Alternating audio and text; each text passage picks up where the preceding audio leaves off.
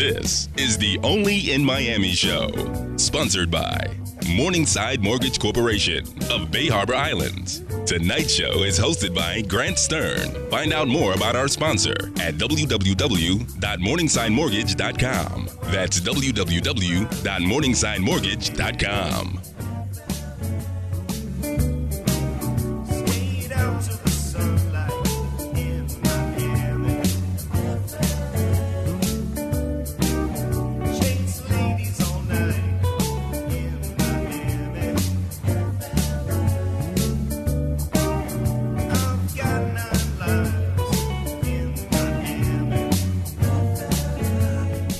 This is the Only in Miami show, and I'm your host, Grant Stern. You can find me on Twitter at Grant Stern and everything about the show at www.onlyinmiamiradio.com. That's right, our brand new radio stream is up. Check it out at onlyinmiamiradio.com. And if you're in the car and driving, stay tuned because we have a fantastic show for you tonight. We have two amazing authors who are going to be appearing at the Miami Book Fair, November 12th through the 19th, live and in person. You've got to stay tuned because we have celebrity chef Norman Van Aken calling into the program to discuss his new book, and from outside of town, but a book that is about Miami, we have Roben Farzad. He is coming in to discuss his new book, Hotel Scarface. So stay tuned. This is going to be a really phenomenal show. If you like stories, real stories about Miami, or if you love cooking, because we've got two amazing guests. But this is the part of the program where I get a few minutes to speak directly with you, the listening audience, about issues of importance that impact us citywide and sometimes beyond. And tonight's episode, I would like to speak with you guys about Walmart. So Walmart is trying to build a couple of stores in Miami-Dade County, and those stores are rather troubled in court, to say the least.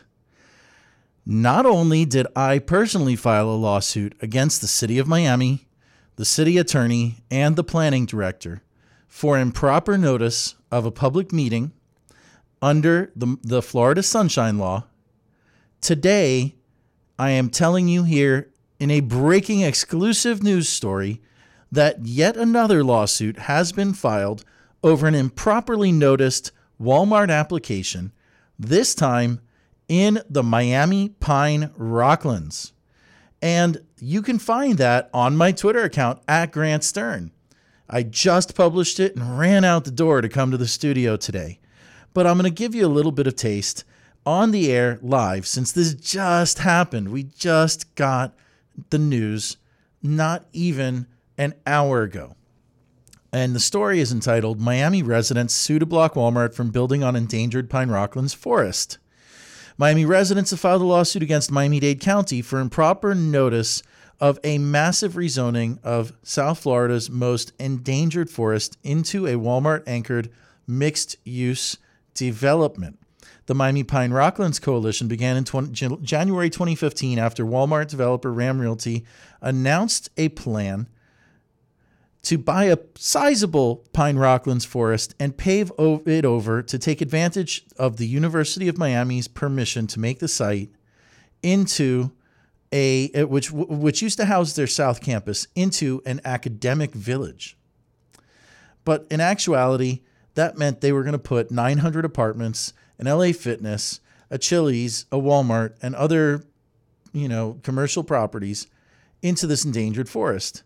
Well, my MPRC president, Al Sunshine, and vice president, Cully Wagner, both guests on this program, who live directly across the street from the Pine Rocklands, sued. And they filed suit for the Miami-Dade County's failure to properly inform themselves and other neighbors of the hearing by withholding the property location, the layman's summary, and the mailed notices. All are required under the county code's mandatory notice provisions of Ordinance 33-310. Those notices mailed to the neighbors did not contain the planned Walmart shopping center or a 600-unit residential building, says the MPRC's lawyer, Kent Harrison Robbins. And Robbins continued, If the court rules that the notices did not comply with the law, the changes in the zoning approved in 2013 would be null and void, and the developers and University of Miami would have to start all over again. Miami's endangered pine rocklands is the unique original habitat of Florida's southernmost uplands, and the section at stake represents the largest remaining natural forest community of its type outside the Everglades. It is the sole home to the newly discovered endangered species, the Miami tiger beetle, and numerous other endangered plants and animals. In September 2014, outraged Kendall residents confronted Walmart's development partner Ram Realty for the first time, where they admitted knowing that the property had endangered species, but limiting their study before buying the property. This is the first legal action in the Miami Pine Rocklands Coalition's fight to save their city's most endangered forest. Folks, you're going to see this in the news tomorrow, I promise. It's probably going to be in the New Times and the Herald, and it should be. This is a major action. It shows that Miami-Dade County shortchanged residents of notice in an extremely ill-conceived project to build a Walmart in South Dade right next to Zoo Miami. And check out Miami Pine Rocklands. It's a group on Facebook. There's also miamipinerocklands.org, and you can find out more about their fight. And I'd also like to give you guys an update with my little fight against the city of Miami as well, because tomorrow we have a court hearing. So if you're a court watcher, you can come out. 73 West Flagler Street, 8:30 a.m., courtroom 400. We will be there. We are fighting the city of Miami to obtain records that we requested about Walmart, including a cache of personal emails from the city's officials when the city officials have already been caught using their personal email in the Walmart project. And we are also contesting the notice that they gave in a 2014 meeting used to give Walmart their current permit today. Walmart has been frozen in Midtown for over a year and a half now, or about a year and a half almost. They've been frozen. They have not built anything in well over 12 months. However, their permit still stands. So we are still fighting. And I hope that you guys will check it out. There's a Facebook group for that as well. NoWalmartInMidtown.com. We'll give you a live update tomorrow of what happens in court. And we'll be right back. This is the Only in Miami show.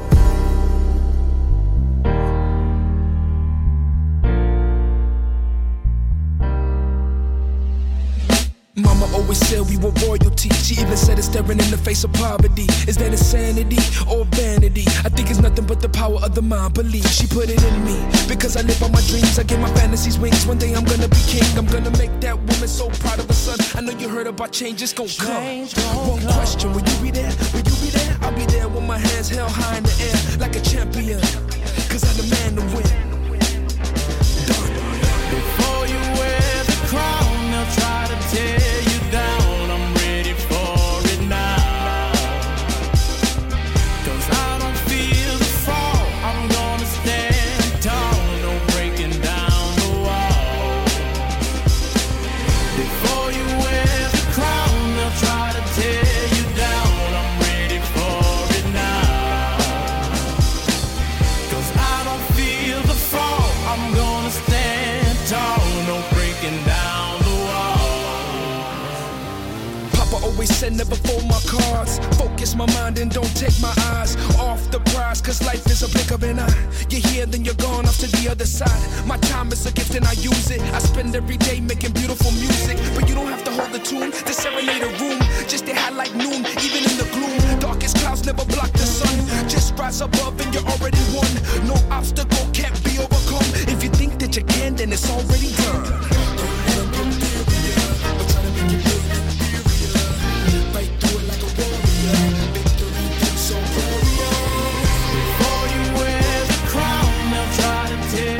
Welcome back. This is the Only in Miami show, and I'm your host, Grant Stern. You can find me on Twitter at Grant Stern and everything about the show at onlyinmiamiradio.com. That's right, our entire stream at www.onlyinmiamiradio.com. And we're back live with Norman Van Aken. He's the author of Florida Kitchen, and he will be appearing live November 12th through the 19th, not the entire time, but during the Miami Book Fair. Norman, thank you so much for joining me on the program tonight.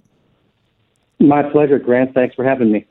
So, Norman, can you please tell our audience a little bit about your lengthy career as a restaurateur in Miami? Because I think that a lot of people have heard of you, but maybe some of our audience haven't heard about some of your amazing restaurants yet.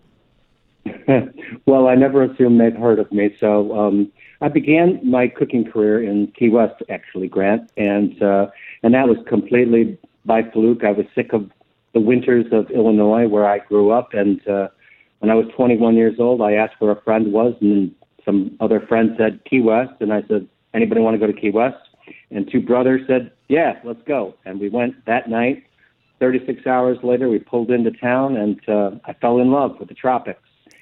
And didn't get a cooking job that time, but I came back, and then I came back in 1973 and got a job at an all-night barbecue place called The Midget, and a drummer, guitar player named Jimmy Buffett was trying out at the same time, playing a few songs out underneath the banyan tree. Really? And and good timing. I was East all through the 70s, and I learned what I would say that really the soul of Key West and Florida cooking there, uncut, certified, Walmarted, on gussied up, and it was just a great break because the Bahamian, the Cuban, the African, the Southern, all those influences were very dynamic and very pure in Key West. It was not yet the tourist town, some might say tourist trap, but tourist town that it became. And it was an education. It was an education that actually was my culinary education. I never did go to culinary school. Really? That's cool. No, I've delivered the commencement speech, and I've got an honorary doctorate from Johnson & Wales, but I never did go to culinary school. And we'll talk later a little bit about our school that we're opening. But came up to Miami in 1992, got a job on South Beach on Ocean Drive, working at the Betsy Ross Hotel, where I debuted two restaurants, one very casual called the Stars and Stripes, and one very experimental white tablecloth restaurant called A Mano, which means by hand in Spanish. And there, really, the Miami audience first got to know me. Things grew and things expanded rapidly when we opened up the original Norman's in Coral Gables in 1995. And now we've got Norman's at the Ritz-Carlton in Orlando. And very soon, this week, we'll begin our new restaurant beginning in Wynwood. Oh, that's fantastic. What's the address of the new restaurant? Let's talk about that. Well, we're in the Wynwood Arcade. And it is a three-part endeavor, Grant. It is first off, what we'll kick off with, which will be next week, will be number 3 social, and that will be up on the roof of the Wynwood Arcade, the only roof deck bar lounge in Wynwood, which we all know has become the hip heaven. And people will be able to lounge on amazing couches and furniture and underneath the stars and look out at the action below if they wish, or cocktail with their friends and have small bites. I'm doing kind of the street foods of the world, snacks, things that you could eat sitting reclined, almost drinking, amazing craft cocktails underneath the stars, and our protected covering as well for if there is a sudden rain squall. We want our guests to be comfortable. Then in about 2 weeks, we'll open up 3, spelled out 3, and that's the fine dining restaurant, which will become the place that I've come back to cook in Miami after the number of years that I've been away. I think 2006 is when we stopped Norman's and just moved our efforts to Orlando. But we're coming back 11 years now and debuting 3. And then right after that, we will debut the In the Kitchen with Norman Van Aken Cooking School, which will be a hands-on cooking school for amateurs, not for a degree. There's no requirement. You could take one class and that can be it, or you could sign up for a few. You could take one class, see if you like it. There will be classes that will range the gamut for the most beginner to the most advanced. I will have guest teachers coming in from Miami and then also from around the world. That sounds like a lot of fun. So the lounge is going to open up very soon, right? Yeah, we're practicing right now. We've had drills going with our team. Staff on staff is what it's called. And then And then you go friendly, right, to the friends and family, and see if everybody's cool with that. Then we do the friends and family, right, and then we open up, and we're trying to launch that and get that going, and then turn our team loose on opening up number 3. Now we've been doing drills, practicing, hiring. We're still hiring people for all positions in both endeavors, upstairs and downstairs, and so young servers, young culinarians, or old practice culinarians, old practice servers, please come by and join us as Norman Van Aken comes back to Miami in a big way. Now, the arcade, the Wynwood Arcade, is at 50 Northwest 24th Street. Is there a website? Yes, is there a website for the new restaurant? Yes. It's called Southbound Hospitality. www.southboundhospitality.com. www.southboundhospitality.com. Well, this is a good time to bring up that in 1999 I applied for Norman's, but I never heard back. So do you have some feedback for me? For this one. It's never too late, Grant. It's never too late? Okay, good. I was just thinking about it. It's been a long time. But after college, all that fun stuff.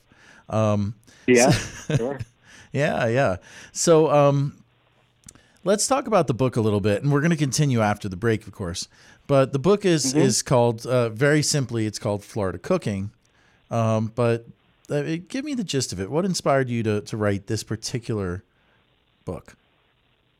If I may, let me just Florida Kitchen, excuse me. Florida Kitchen. Yeah, it's the publishing house, which is University of Florida Press.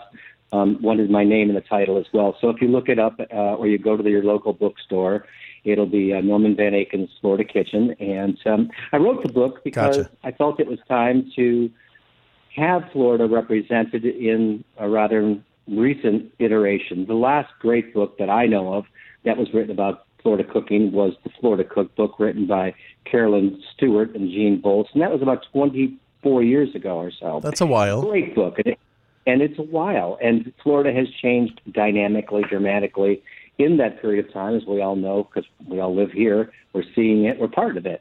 And so I wanted to share what I found and also what I have created in response to what I have tasted made by others. And so in the Florida Cookbook, in Norman Van Aken's Florida Cookbook, what I have is my personal expression, but written in a way that the home cook can make these recipes themselves. And I really felt it was my responsibility to represent the totality of Florida. So unlike my previous books, my Key West Kitchen, or before that, New World Cuisine, that was primarily based right around the 305 in Key West. This one expands to the whole state. And so since we've been operating in Orlando for 14 years now, and we opened up our new restaurant about 45 minutes north of Orlando in Mount Dora last year, I've gotten the opportunity to know a lot more about the rest of Florida, the part of Florida that gets to the American South. And so people will see that focus, that shift going more toward the southern side of our cuisine, but not forgetting our Latin and Caribbean side at the same time, because that's still going to go on. And it's certainly part of the very reasons I fell in love with cooking. Yeah, I mean, if you travel around Florida, there's actually numerous cuisines, and some of them are similar and related. Like, for example, your Cuban cooking in Miami versus in Tampa. They're related, yeah, but very different. Mm-hmm.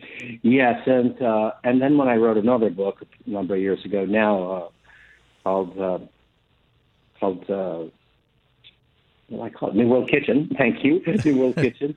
That was all on South America and Central America, and wow, what an experience it was writing that book, because really here especially in South Florida, in Miami and Fort Lauderdale and around here, we've had and continue to have the propulsion of immigrant populations that make South Florida and Florida continually shift and change.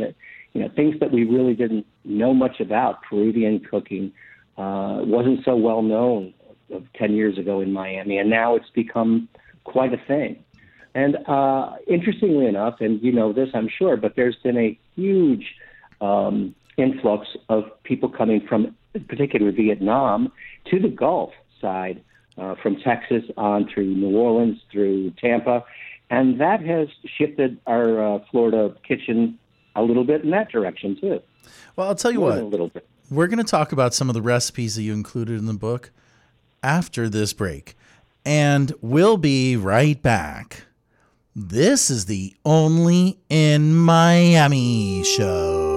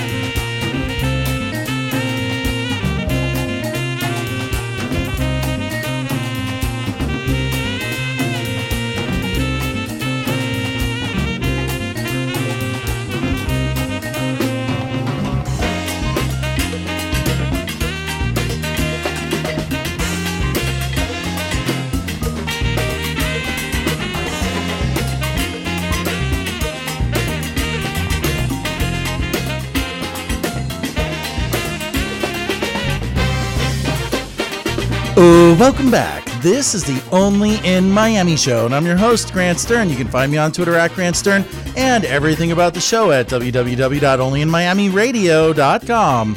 That's right, our entire stream at onlyinmiamiradio.com. And we are back live with Norman Van Aken. He wrote the book Norman Van Aken's Florida Kitchen, which is being featured at the Miami Book Fair. It starts this November 12th and runs through the 19th at Miami-Dade's Wolfson campus in downtown. And Norman, thank you again for joining me on the program tonight. My pleasure, Grant. So do you know when you're going to be appearing live at the book fair for folks that want to meet you in person? Oh, my God. I should know that off the top of my head. That's okay. We can look that up. They've got me coming in a couple times. There's different things. I'm doing a slow food event and demonstration. I'd say go on their website because I'm also in the midst of things going up to do an event in Orlando on Wednesday night, and then I'm going to Chicago to do an event in over the weekend. So it's a very hectic time. And plus, as I told you and your listeners just a little while ago, we're just about to open the restaurant and the lounge.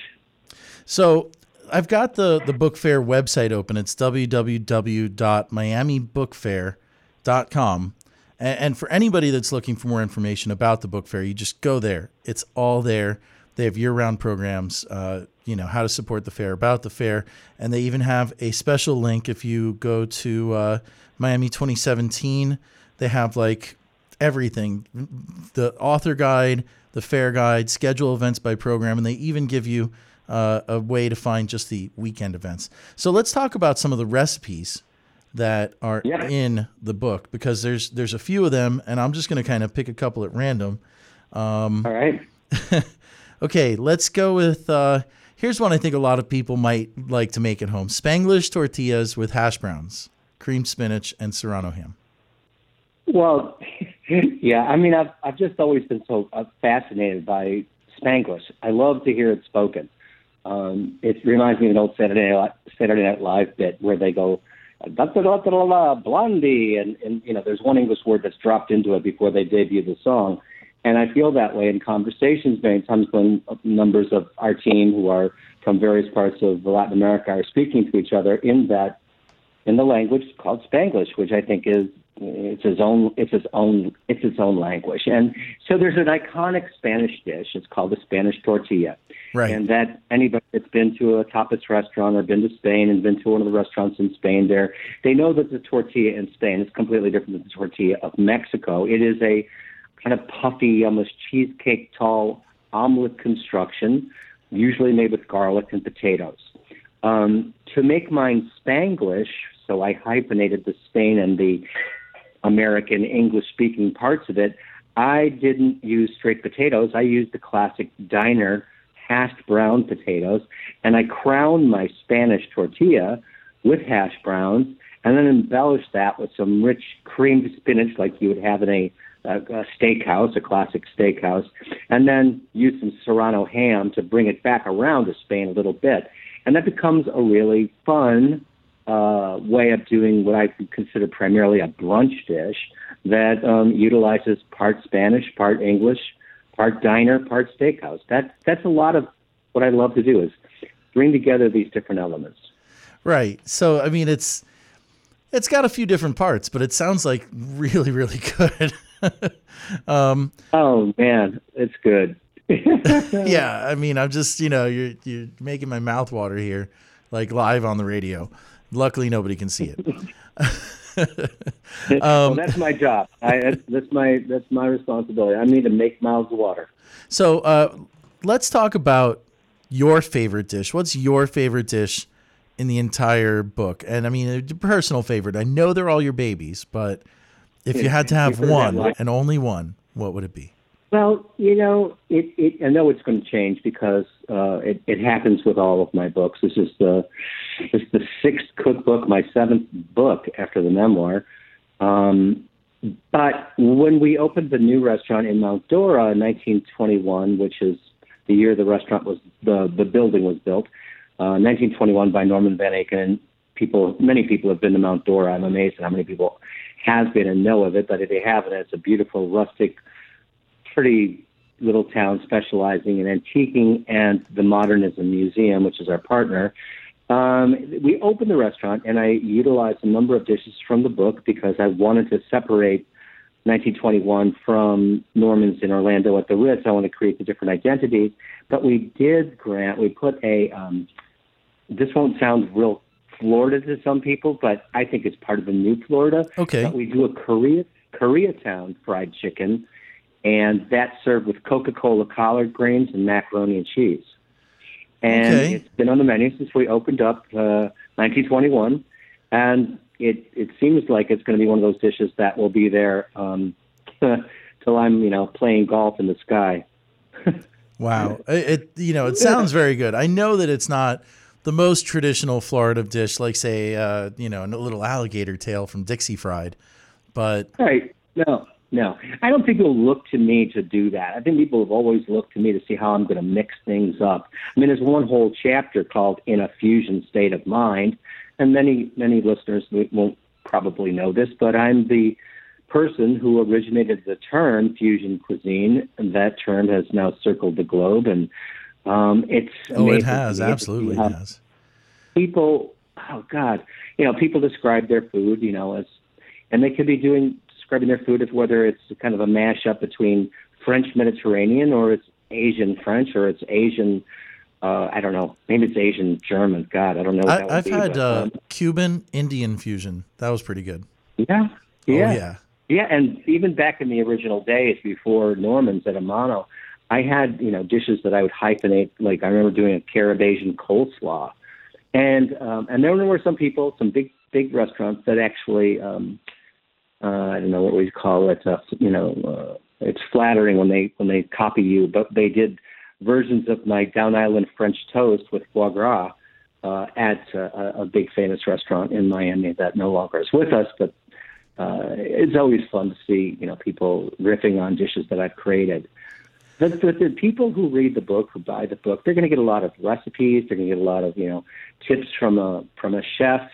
And they're going to get a lot of stories about, what makes Florida the place that made me want to stay and want to continually learn from people. Because without me learning from other people, I would never grow as a chef. Like I said earlier in your show, didn't go to cooking school, but the world has been my cooking school. I'm always asking, like, where were you from? Where did you come from? I mean, I met a young lady today who was born in Cuba, but raised in Brazil. And moments later, we were talking about what cooking was like in her house. And that has been really, I'll pull out my little pad of paper and notebook and start writing things down. And that will segue into dishes that might make it into a book and might make it into a menu. And certainly will make it into the new cooking school, where we'll be teaching people all kinds of cooking from all around the world. Well, Chef Norman, it's been a pleasure having you on the program. Do you have a website that you'd like to give out to our audience so they can take this conversation online after the show, or a Twitter handle? Yeah, I mean, both? The one that's really the best for here would be the Southbound Hospitality website. So Okay. they're going to be able to find out what's going on with the new restaurant, the cooking school, the lounge, and what I'm doing with book tour and stuff like that. Oh, righty. Very soon, very, very soon, you'll be able to come to In the Kitchen with Norman Van Aken and take classes that I'll be teaching with some other great South Florida teachers that we've brought on, and then some guest teachers that will be coming in from everywhere in the world that might be there just one time. Like, a great opportunity to get to know them and be inspired by their passion. Well, Chef Van Aken, thank you for coming on the program tonight. My pleasure. Thank you. Thanks for having me, Grant. And we'll be right back. This is the Only in Miami show.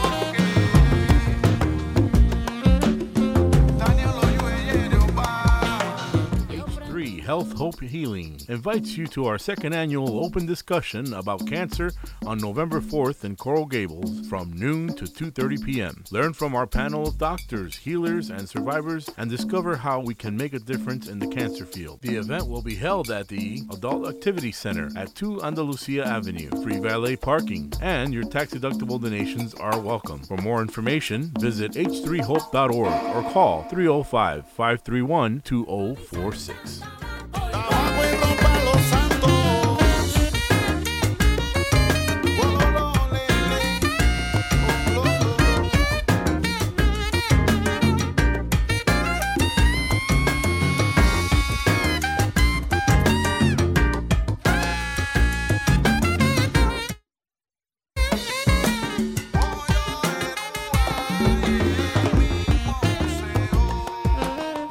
Welcome back. This is the Only in Miami show, and I'm your host, Grant Stern. You can find me on Twitter at Grant Stern and our new stream at www.onlyinmiamiradio.com. That's right. Listen to all of our episodes at Only in Miami Radio on your phone, onlyinmiamiradio.com. And we're back live with Roben Farzad. He wrote the book Hotel Scarface, where cocaine cowboys partied and plotted to control Miami. Roben, thank you so much for joining me on the program. Thank you, good sir. I'm excited. It's my pleasure to have you on. I'm sure this is going to be a fun one because this is all about some of the most colorful stories, only in Miami stories there really are, right? Yeah, I mean, when I found this story, the story of the mutiny, right before I left for college in 1994, I just couldn't put it down. Whenever I got homesick in my up north existence, I just kept researching it and putting out calls and putting out feelers in Miami. And before you know it, it's like a 320-page book with lots on the cutting room floor. Oh, my gosh. So the Mutiny Hotel in Coconut Grove, it's right across from the water there. Give our audience a nutshell description of what used to go down over at the Mutiny.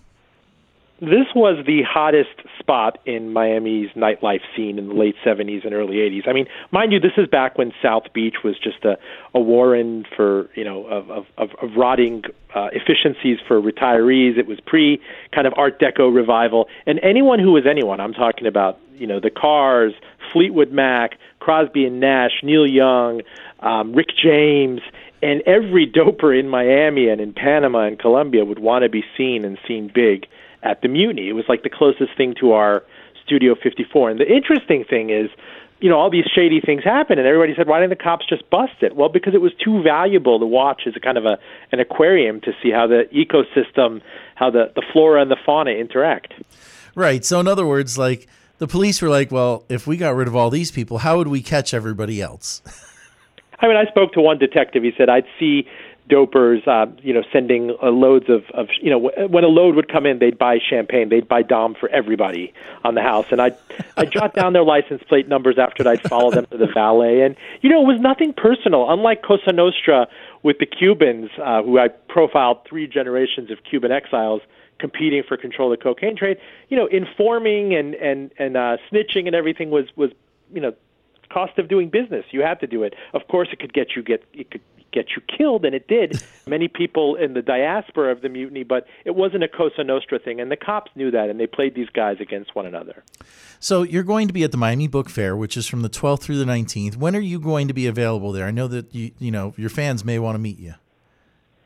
I just want to go to Sergio's and Coral Gables and Miracle Mile and just wear a guayabera and pretend like I'm, I was raised in Miami. I was born in Iran, but I've always felt like a bit of an outsider, like an immigrant, growing up in North Miami Beach and everything. So, I'll just show up.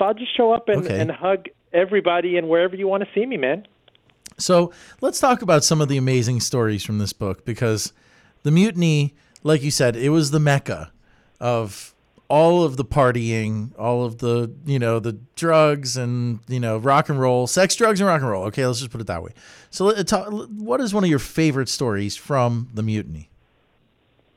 One that blows my mind is one of the detectives telling me that, yeah, sure, I'll take this assignment instead of being an Alapata or someone else. I'll go into this luxurious club, and how he was immediately quote-unquote frisked by one of the gorgeous femme fatale waitresses. She clicked her heels up against his ankles to see if he had a, MPD-issued ankle holster. A service pistol. She'd report back to the dopers who were paying her all this money to get their backs. I mean, you could be paid $1.50 at minimum wage rate in 1979, but these guys are paying you $10,000 cash payoffs to drive them around, to give them a heads up, to page them when their wives or their mistresses come in the entrance so they could leave out the back.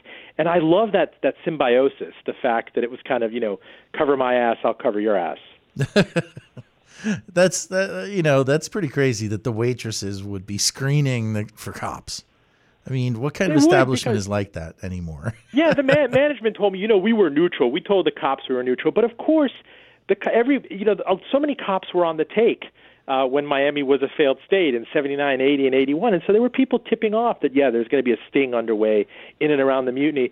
Somebody would tip off a waitress. The waitress would tip off the manager. They'd page in a code to the top dopers, and they'd get a huge cash payoff. And that was the way business was done. I mean, membership really had its privileges. That is one heck of a membership. Who are some of the other colorful characters that went through the Mutiny that our listeners would want to hear about? You're going to hear a lot about one Ricardo Monkey Morales. His nickname was the Monkey, and he, for many reasons. I mean, this is a Cuban exile who originally worked for Castro, and he became disillusioned and was flipped and came and worked for the CIA, and he was raring for a rematch to take out Fidel Castro. And when that didn't happen, this happened to a lot of Cuban exiles in the 1960s. They turn their skill set. They become freelancers, like I'll smuggle pot. It's child's play. I'll do contract hits. I'll do assassinations, bombings, this, that. And then Jimmy Carter becomes president, and they realize there's no rematch for Cuba to take out Castro, so they move up to cocaine. And this guy privately was just so tormented, so homesick, publicly was so macho, was shooting people, was testifying against people, was talking crap to cops and fellow dopers at the Mutiny. And I spoke with a waitress who he roomed with, and told me at night he'd just sob his eyes out. He always thought that he should be dead by now. He had such post-traumatic stress disorder from the things that the CIA made him do during the Cold War, the invasions, the mercenary duties in Africa. And so there were lots of these people that were just, with a lot of psychological wreckage that brought it to the mutiny. It should have been a paradise. Everybody should have been happy there, but everybody seemed to have a respective grudge. Yeah, a wild time. A wild time. I mean, to put it in context, I think people don't really think of Coconut Grove, the neighborhood, in quite the same way these days because it's just gone through so many vicissitudes.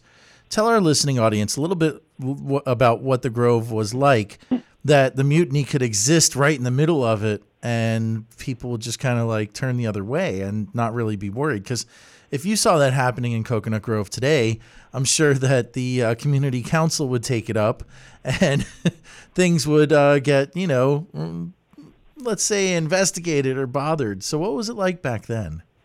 Coconut Grove in the 1960s, let's say the inception, because the building was originally called the Sailboat Bay Apartments. It was built in 1968. It was supposed to be, white collar, exclusive. But by the time he put a private club in the lobby in the early 70s, the late founder, it became aspirational for the most well-to-do Venezuelans. And then the Cubans envied them. And the Cubans are like, okay, we're not welcome in Coconut Grove, but I'll show them. I mean, once I get the huge cocaine money, and money is not an object, I will throw money around. There were literally dopers filling hot tubs full of champagne to telegraph that they were, DTF for groupies and down to party, and money was no object. So you immediately had what was kind of a sleepy hippieville. There were hippies, like I described. The scariest thing in the 1950s and 60s were the mailmen were afraid of the roosters that would run wild in Coconut Grove. People left their doors unlocked, but it morphed into something international and cosmopolitan, and ultimately by 1980 and 1981, murderous. We had the Mariel boat lift, and people hear these stories about the top gangsters while they're on the flotilla coming to the United States, like, yeah, that guy Willie, he's going to hook me up. He's going to be my rabbi. He's going to be my sponsor. So amazingly, I found Mariel refugees that within months of arriving here with nothing in their pockets, the shirt on their backs, they got tables at the mutiny, and they worked their way up. It was almost this dystopian, Ellis Island of sorts. Well, I mean, I think that's why you call it Hotel Scarface, because in the movie Scarface, which everybody's familiar with, there's that one nightclub where everybody kind of hangs out and they're pointing at everybody across the room. But the mutiny, it wasn't a big nightclub with a dance floor in the middle. It was a little bit different, right? It was different. I mean, he converted a couple of floors of this condo building into this club. And as demand boomed and it became like an alternative to the Playboy Club, and all these fashion photographers wanted to stay there, all these models and celebs, it just kept bumping out and bumping out and bumping out. I think what's different in this sense is, there was nothing else going on around there. And by the time Oliver Stone and Brian De Palma caught wind of it and they were staying there, Stone was in the throes of his own cocaine addiction as a screenwriter for what they thought was going to be a remake of this 1932 film, Scarface. And they were going to do it with a Mariel refugee.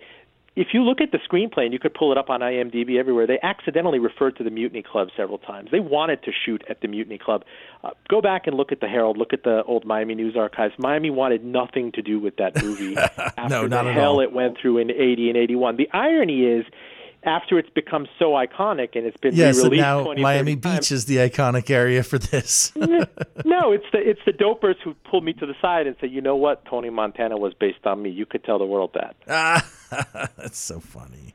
That is so funny. Well, I'll tell you what, Roben, what's your website and your Twitter handle so people who want to take the conversation online after the show can reach you?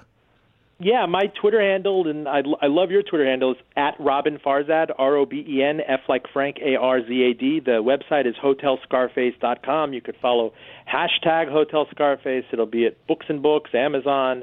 Back in my day, it was Walden Books at the Aventura Mall, but that doesn't exist the old anymore. Walden Books. Well, stick around after the break because we're going to keep going, and I have got a couple more questions about Hotel Scarface for you, but we'll be right back. This is the Only in Miami show.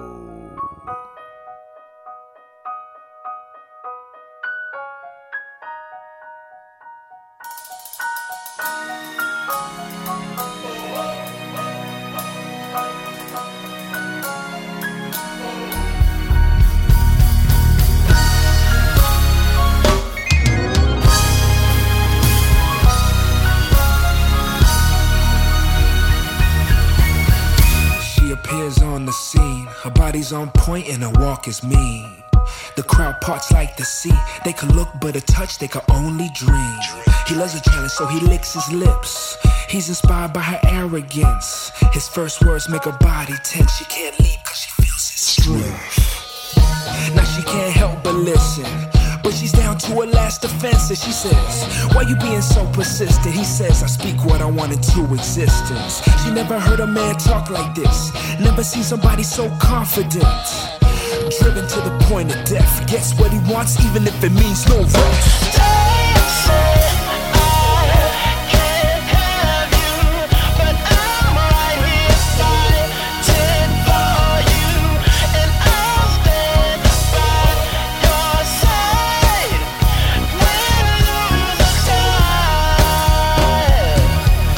Mouth with the sweetest taste. Welcome back. This is the Only in Miami show, and I'm your host, Grant Stern. You can find me on Twitter at Grant Stern and everything about the show at www.onlyinmiami.co. iTunes, podcast, SoundCloud, and a whole lot more. Check it out at onlyinmiami.co. And we are back live with Roben Farzad. Roben wrote Hotel Scarface and will be appearing at the Miami Book Fair International coming up this November 12th through the 19th at Miami-Dade College Wolfson campus, which is in the heart of downtown Miami. Roben, thank you so much for joining me on the program tonight. Oh, I'm loving it. So let's talk about some of the exclusive material that went into the making of Hotel Scarface, because you had a few interviews that nobody else has heard or seen and that went into making this book. Who are these people, these mystery men? These are people who were some of the most notorious dopers and assistants and accomplices in the late 70s and early 80s, who most of them have served a ton of time, and they've since reintegrated into the skyline, into the scene, restaurant owners, shop owners, clinic owners, if you will. Clinic owners.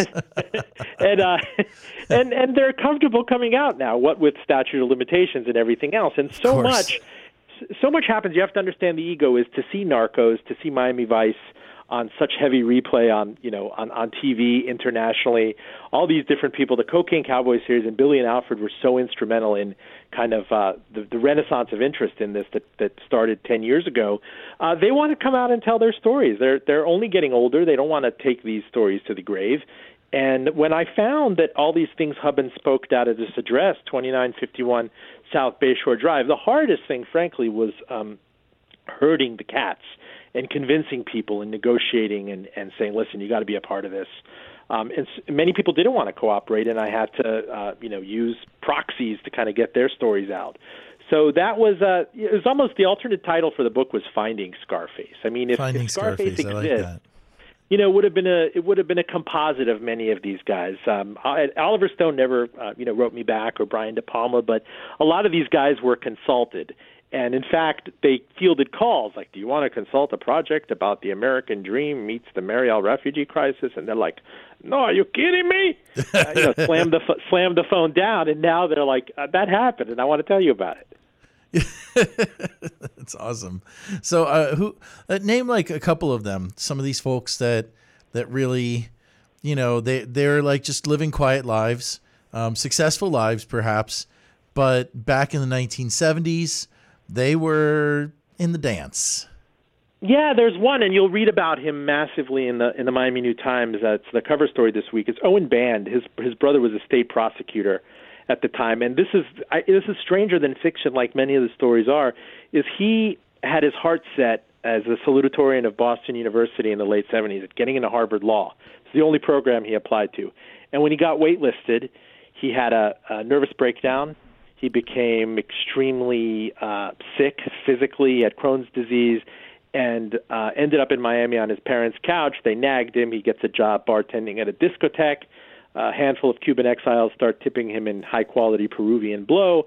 Next thing you know, he's sitting at the Mutiny, and he gets introduced to this shady older figure who kind of vouches for him, and he becomes a small-time cocaine runner. And he shows up at the Passover Seder with his prosecutor brother sitting across the table, and he asks for the questions. I want to be the wicked son. He shows up with a Coke spoon and a Rolex and a Mercedes convertible. So wait a minute. In other words, he was the offensive line coach of the Dolphins back in the 70s? Oh my gosh, the Miami Dolphins were all over this place, by the way. If you think about Mercury Morris and the people that were busted, I mean, cocaine was ubiquitous. And the amazing thing is, it was looked at its inception in Miami as high class. It's something that dentists would get tipped in. People would function in it. It was an upper. It wasn't looked at as, it had its crack upheaval really in the mid and late 80s. Sure, that would be very Miami. People are like, oh, can I just pay you in blow instead of money? Of course. That's crazy. One story I got, didn't make the book, was that someone's going in for to get her gums excised because it's a side effect of doing a lot of cocaine, and you rub it on the inside of your gums. You get these swollen gums. You get a hole in your septum like Stevie Nicks did. Not so cool. Is like, the dentist is like, the oral surgeon's like, you got to stop doing this. By the way, where can I get some good stuff? That's the world we lived in. So I interrupted your story about the Harvard Law reject who suddenly became the black sheep in the family. Continue, please. He did, and he relished in it because he thought the system screwed him. Okay. Like I got the best grades. I was a poor kid, and I was on financial aid and scholarship at BU, and I gave a speech. He gave a speech on the value of an education, the meaning of doing the right thing, and within a year or two ends up moving loads at the Mutiny. Oh man. I think it's Billy Corbin who said Miami's a place where people come when they want to be someone else. Yeah, but it's my hometown, Grant, and this is a love. I'd say a love-hate letter to my hometown. I had to do it. You can leave Miami, but it can never really leave you. And I've spent 20 years finishing this beast. Wow, that's a long time to research it. So, I mean, you've really been like putting this together over that long a period of time. Yeah, and then finally, a good literary agent says you have to find connective tissue. What ties all of these rogues and shady characters together? And I say, maybe the hotel itself is like a character. There's something very odd. Like, why did all these things emanate from this address? Why were all these characters and then some there? There's something otherworldly about it. Like if you ever go to, Sedona, Arizona, you have these people that claim they're on a vortex. Sure. And I think that there might be a vortex at the corner of South Bayshore Drive and Peacock Park. There's a terroir to it, right? Yes. So, I mean, let's talk about the mutiny today. We've only got a few minutes left, but what happened to the mutiny after the 80s? Because obviously it's not the scene today anymore. So what went down? Why did it stop? Don't mistake what you see there today for the mutiny. It's just a skeleton of the original building. It became a victim of the savings and loan crisis and a victim of its own success. Once the owner sold it for a cool $17 million at the end of 1983, you had all these competitors building places like Ends and Bitters, Katz, Regine's at the penthouse of a very luxurious, maybe the Grand Bayshore Hotel or something like that. And everybody was copycatting and saying, "Come to our place. It's less shady, read, Marielle." It's got more of a white clientele. And Miami Vice showed up, and Crockett and Tubbs would show up. Crockett, Tubbs ended up, leasing a whole floor at the Mutiny, and he'd park his purple imitation Ferrari out front and hang out with Glenn Fry of the Eagles. But by then, it was over the hill. I mean, this is a guy making $30,000 an episode. A lot of the dopers were, selling kilos for $50,000 a pop. So wow. It became a victim of the savings and loan crisis and a bad mortgage, and actually was abandoned. It was seized by the government in the late 80s, abandoned in 1989. The club was shut down, and Hurricane Andrew did a number on it. It was a den for homeless people, for freebasers, for goth people, for skateboarders. And that's when I found it abandoned and all but collapsed in 1994 during, I believe, the Coconut Grove bed race. And finally, an investor group decided, all right, we're going to be the 9th or 10th bid to try to turn this baby around, and sterilized it completely by the turn of the century. And I believe the last shady thing that happened there was O.J. Simpson returns to attempt to film a sex tape in 2001, but it wasn't the mutiny that he remembers from his playing days. Well, we're out of time, Roben, but it's been a pleasure having you on the program. Long overdue. Give our audience your website and your Twitter handle one more time so they can take the conversation online. Yes, you could go to hotelscarface.com is the book's website. It's available tomorrow. My Twitter handle is @Roben Farzad, and I'll be at Books and Books in the Gables on Sunday at 6 p.m. if you want to stop by.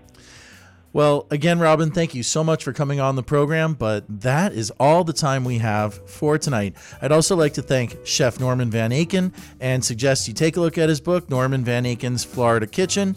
And we'll be back next Monday night from 7 to 8 p.m. with special guest MSNBC host Lawrence O'Donnell. This is the Only in Miami show.